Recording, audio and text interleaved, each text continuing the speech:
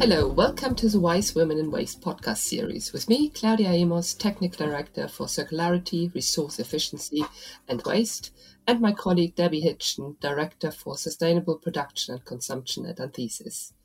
If you joined us for our previous episodes, you will know that we are co-hosting a short series of podcasts that uses informal conversation to explore the trends and opportunities in our sector through the lens of women like us. We are inviting inspiring women in the waste and circularity industry to discuss our passion for the work we do and provide some industry insights and knowledge along the way. Today, we are super excited to be joined by Emma Hampsey, consultant in our Sustainable Production and Consumption team. So welcome, Emma. It's really great to have you with us today. Could you please start with telling us a bit more about yourself and how you got into your role today? Hi, thank you so much for having me. It's been really good to have the invite from you guys. I feel honoured. So I guess I'll just start from the beginning. I started by studying marine biology, so a little bit different to the job that I work in today. So that was a lot of sort of diving, and through that is where I started to see a lot of waste in the marine environment, and not just there, but also in our coastal regions as well, which really got me to start thinking about sustainability as a whole. And then I started digging a little bit more. So it was actually through one of my networks at university that I got introduced to Anthesis, and they were already doing an internship, and through that I was able to get an internship and did that for a couple of months. And that was on a glamorous project collecting gate fees. As you can imagine, was quite a thrilling task. After that, I actually ended up working in a pub for a while, for quite a few months. And I always remember this day because I was sort of sat in the park on a sort of 12-hour shift and just happened to check my emails, which I never usually did, and had an email from Anthesis asking to come back for an interview for a full-time role, which was obviously great. I was beaming when I was going back to work in the pub, and I actually found a fiver on my way there, so it was an extra good day. So yeah, that's kind of how I got into the role that I'm in now. I think it's so interesting that you say that, Emma, because we often hear this, it's who you know, not what you know. And actually, you're a great example of how your network actually helped you to get into that. And I remember when we first met you 3 years ago, it was just really at the time when the Blue Planet Effect was raising people's consciousness around the plastics in the ocean, plastics in the marine environment. And I remember thinking, this is the perfect timing to branch out a little. It was an area the team hadn't worked in before. And having marine biologists like you and Nick, I think, coming to us was really timely. And I know since then you've gone on to work on a huge diversity of different projects. What is it now that you're working on that you think is perhaps some of the most exciting work that you've done? Yeah, I mean, definitely when I first started, it was across various different projects, from food waste, looking at potato skins. I remember one project. Now I definitely work a lot more in circular economy, specifically in packaging most of the time. So that would be a lot of landscape reviews that I would do, sort of policy regs, waste infrastructure, a lot of stuff around recyclability, collections of recyclates, all these different sort of avenues that all come back to a circular economy. And that's across loads of different clients, but mainly sort of big brands, retailers is sort of the area that I work in the most. Mentioning landscape reviews, I was wondering if you could tell us a little bit more about what that actually means. What are you looking at when you're researching the landscapes for packaging? Yeah, absolutely. So generally speaking, if we're looking at, for example, doing a sustainable packaging strategy, there's a big chunk of that where you need to understand what's going on within a market that your client's operating in. And so that can be from looking at waste infrastructure. So is it a formal or an informal sector? Do they have recycling collection at curbside? Is there collections sort of from, municipalities? Is it third party private waste management? That kind of thing. And then sort of as well as that, there's the policy side of things. So is there extended producer responsibility at present? Is it coming in the future?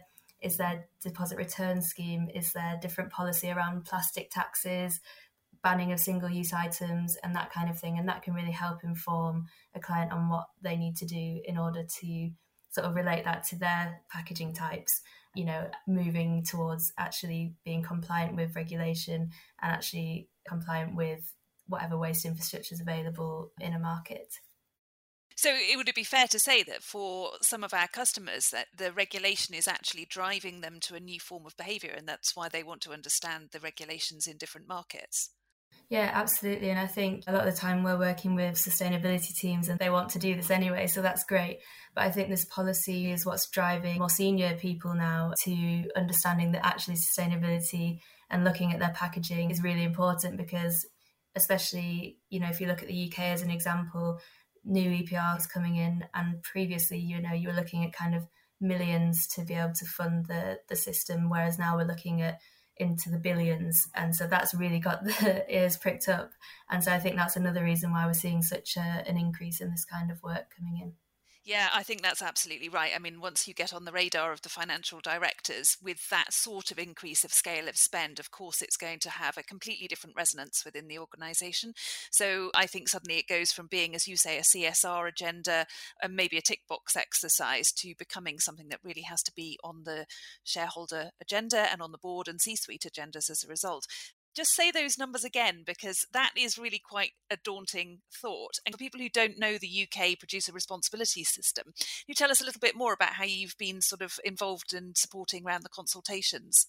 Yeah, so to start, there's the current PRN system, and I think the figures are standing around the 375 million area.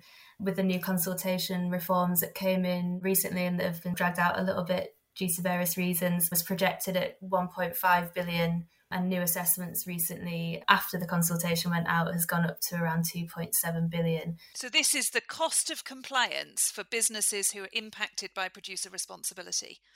Yeah, absolutely. So that's for businesses that are not doing the desirable behaviour. So they've got packaging that isn't recyclable. They haven't got take-back schemes when they're mandatory and that kind of thing. So I think it's waking businesses up.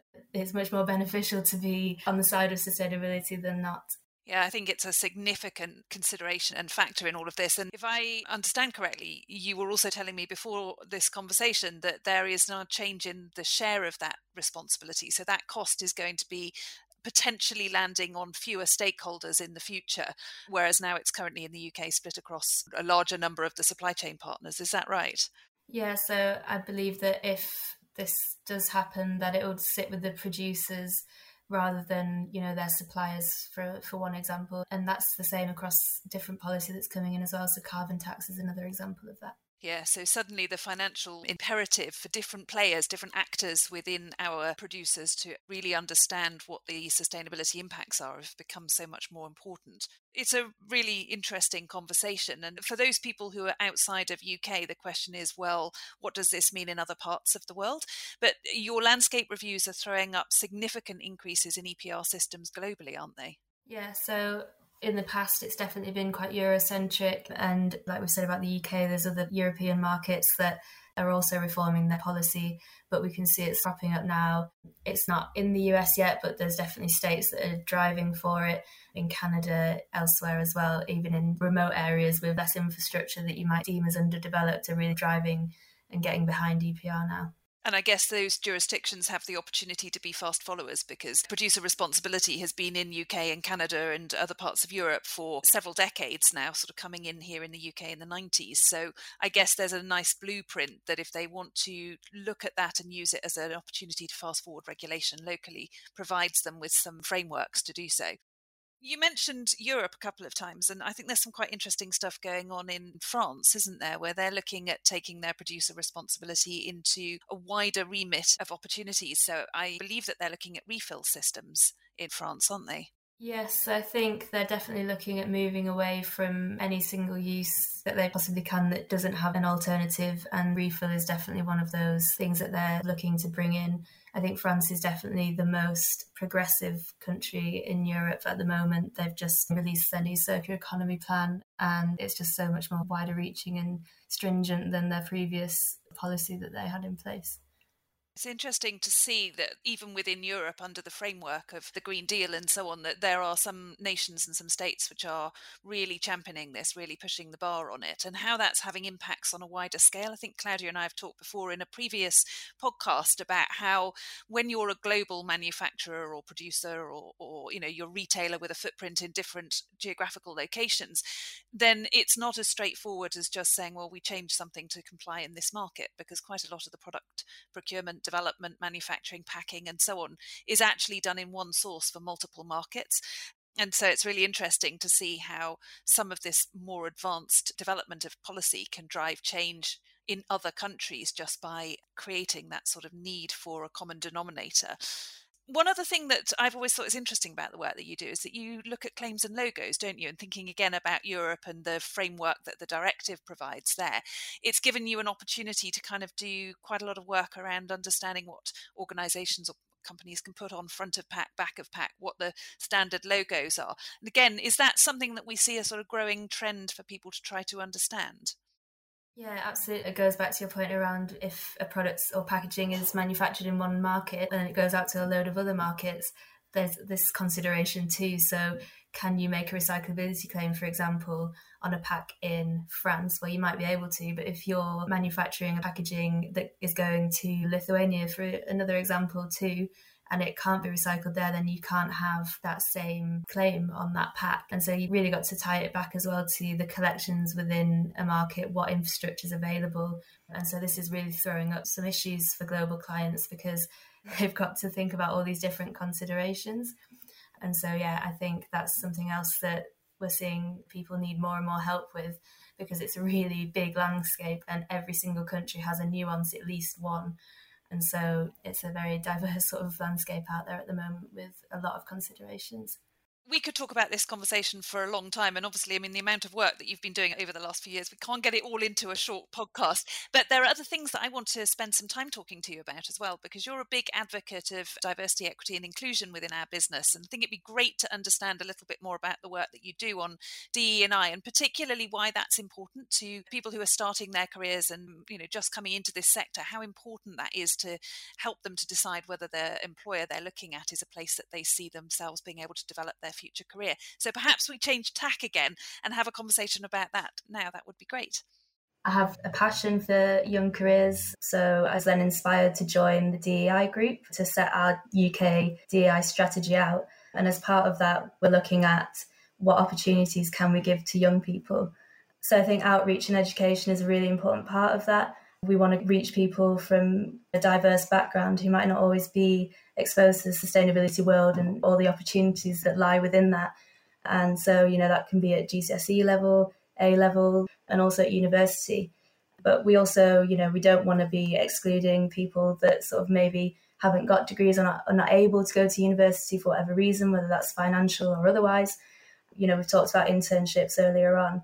We're really committed to offering more internships, and actually more recently have introduced an apprenticeship programme, which I think is absolutely fantastic for those much younger people who don't necessarily have all the other tools that most people have access to. So we're looking forward to sort of expanding that over the next few years.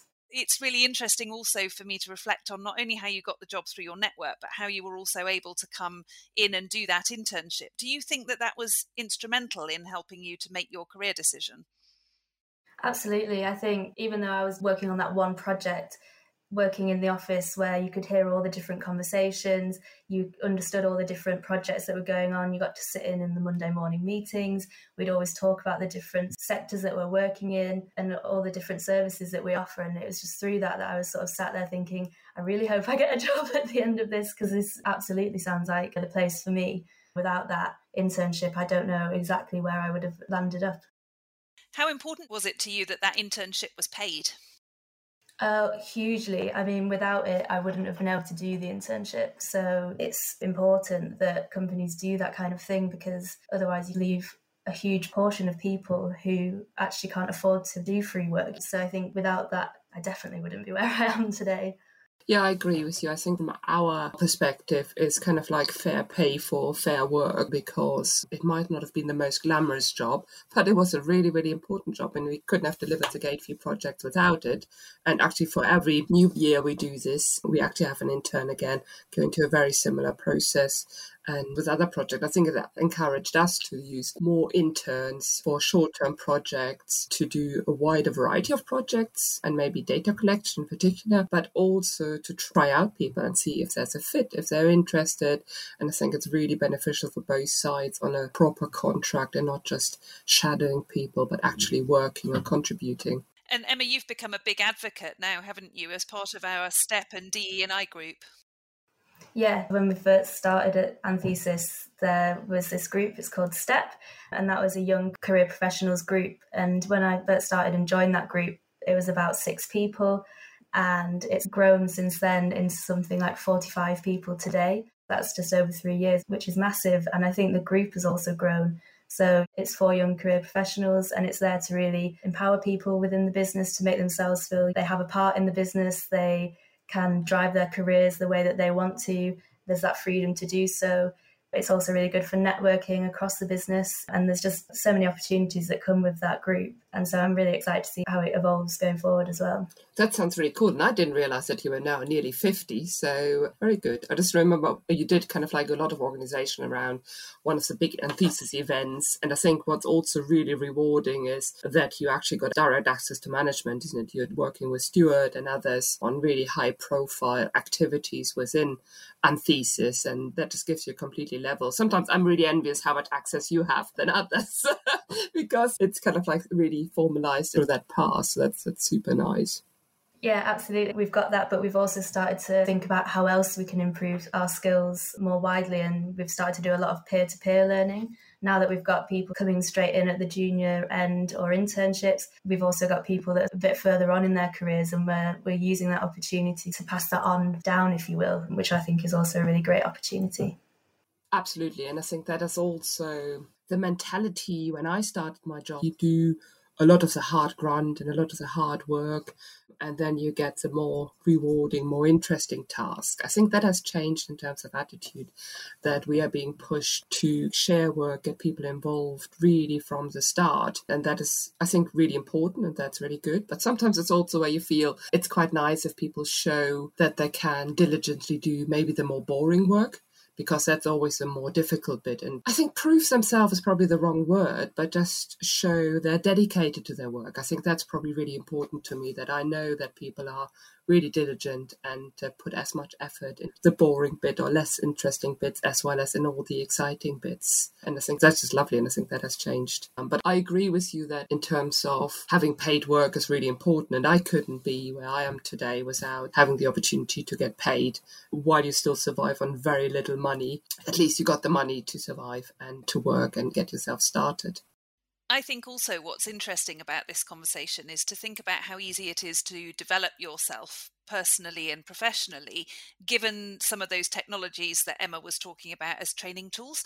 So when I first started out in my career, I was sort of dependent on my employer agreeing to pay for me to go to conferences, or agreeing that a conference was a good use of my time if it was a free thing to attend.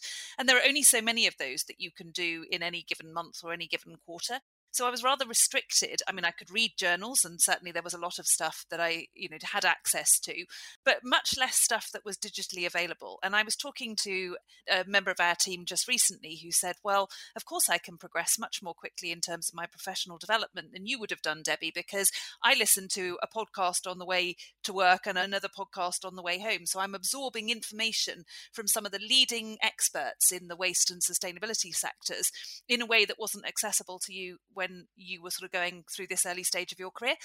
And I think that's really true. I think it's really interesting, firstly, that, that resource is there, but secondly, that actually the younger career professionals are looking for that opportunity to enhance their learning almost in their own time. But I wonder sometimes whether the gap is around the sort of emotional intelligence, the stuff that you can only learn on the job or part of a team. And I think that that's an area which just recently, over the last couple of years, wherever you are in your career development path, has been impacted by the pandemic. And it's much more difficult for us as individuals now, I think, to learn the social connectivity, to look at body language, or to read the emotional intelligence. And maybe it's even harder to be authentic because we're all sitting in remote environments with just a two-dimensional screen. So, Emma, I'm interested to hear whether you have views on the pros and cons, I guess, of the digital learning and the development opportunities that digital provides you as you start your career. Yeah, I mean, I think in terms of, you mentioned there about listening to podcasts, everything is at the fingertips of people now. If you want to look something up, you can look that up. And of course, that's going to help people to progress in their careers much more quickly. I think there's a difference, though, between exactly your point. So there's two-dimensional, and then there's actually in practice and what goes on in the real world. You can read as much as you like online, But if you don't develop those other skills where you're dealing with clients, you might be talking to colleagues, networking at a conference, you can't get that from reading about it. You have to actually go and be in that physical being to get those kinds of skills. So I think even though technology is a wonderful thing and it's fantastic, I do think about the younger generation and how they will actually have personal skills and be able to kind of interact with people. I think about my brother, who is much younger than me, and you might be lucky to get a grunt out of him sometimes, he's just on his phone all the time. I do think about that and what will the landscape look like? I'm saying when I'm older, but in years to come. I guess the point here is looking at, there's the technical skill where definitely being able to tap into podcasts, webinars, online networks, information that you can read on social media, that's definitely going to enhance your ability to learn on a technical front quite quickly and to take in a range of different views. So you can test and challenge what you're hearing from one expert by listening to a counter view online from somebody else. But I think what we're all potentially flagging is that to be a good leader in this space, to be more wise in a sort of rounded term, you actually need some of that real in business, in situ environment and that learning opportunity that comes with that. So I don't know about you guys, but I'm super excited about the opportunity to get back into the offices after the lockdown ends sort of later this summer, because I think that's one of the things that I've really missed is that social interaction with colleagues and that ability to have a conversation that's perhaps founded on something more than just a two-dimensional human being on a screen. I think that's really true. I'm quite happy to work from home and not come into the office, but I have to admit that every time I come into one of the Anthesis offices, there's always added benefit in terms of colleagues you don't often see because they're hot desking, or you overhear conversation, or you're being asked a question by somebody just because you're around, because it's still a bit different to knock on somebody's door via Teams or just to have a chat. And I think that's always beneficial. So yeah, definitely much more enjoyable and much more natural exchange and conversation about work stuff and private stuff and just what's going on. Having said that, I think, they say necessity is the mother of all invention. And the thing that's really impressed me over the last year or so is how people, more those in the younger generations, perhaps in the millennial and Gen Z generation, have been able to take the cause of sustainability online and make that work just as effectively. I was watching Greta's A Year to Change the Planet recently, and I was just so amazed to see how she's managed to get her Fridays for Future campaign to actually move from being a march, a sort of physical manifestation of people's concern about the environmental impacts, to being something that's just as impactful, but is working on an online platform and seems to actually perhaps be gaining momentum, to be getting more members from people who can now join remotely from all sorts of different locations, different time zones, in a way that maybe you wouldn't be able to in a physical march. So there are benefits, I think, that looking to the next generation, we can learn quite a lot from. And to bring it back to STEP, Emma, I think that's where it's super exciting, because you guys have actually got a membership council, which is advising senior management within Anthesis about what it feels like to work in the organisation, to be a young professional and sort of developing your career and what you're looking for from an employer. Yeah, definitely. That's a new thing that's come around in the last couple of months. And when we were first approached about it, I thought that was just a fantastic idea. And I think it's so valuable to understand what young career professionals are thinking within the business. And I think that's one of the keys to success. You have to make sure that you're catering for everyone. And in a business where there wasn't necessarily that many young people in the past, to then all of a sudden have an explosion of young people, it's really great that those people have that voice and are able to sort of say, this is what we think about this, and this is what we might think about that, and that's actually taken on by senior leadership and considered when thinking about future plans. Thanks, Emma. That's really interesting. My next question is really to get a bit of a view of what people are looking for in employers. And I know we have recently done a survey looking at the UK workforce. The findings from that survey were that over half of the UK's workforce says sustainability is a really important factor in choosing a company to work for, which definitely has changed from my days. And I think 40% of workers stated that they're disappointed by the lack of effort and resources put into sustainability by their employer. And as well, the importance of sustainable credentials ranks high for Gen Z, so the 16 to 24-year-olds, and over a third say that somewhat, or it's very important to them, with millennials, so the 25 to 34-year-olds, not far behind with over 60%. And I think that's probably more your category and your view you are representing here in this conversation. And I think this is kind of like a social awakening within the careers and what people are expecting in an employer. Yeah, definitely. And I think you just mentioned there sort of social awakening. I think that's absolutely the right term to coin. I think as well, you've got to look at it from a certain perspective on who has the luxury to be able to think about what they want from their employer too. Fine, we're talking about Gen Z and millennials, but there's still a huge proportion of people that don't actually have the luxury to be able to think, okay, what is it that I actually want from this job? Are they doing stuff around DEI? Are they, again, sustainability that we talked about? What transparency has that business got with a host of different things, gender pay gap, for example? And I really think that is definitely something that people are looking at when they look for a new job now, when they look for an employer. They're using platforms like Glassdoor. If there's any bad comments on there, I've had friends that have definitely not applied for jobs because they've seen stuff that's not being addressed within that business. So yeah, I think the landscape has changed quite a lot, but yeah, definitely to keep that in mind, that there are still people that have to think about, right, okay, these would be nice, but I actually also need money too. So I think it's also, yes, fine, it's that generation, but I think it's split into classes. So it's always something to think about as well. I think that is a super summary of this conversation today. We have come to an end again. We could still chat for another hour or so. We might be able to do that. But I think for today, thank you so much for joining us today and sharing your insights. Really appreciate it. No, thank you so much for having me. And thank you all for listening. We love to hear your thoughts, feedback, and ideas for future topics. So please do continue to get in touch via email or LinkedIn.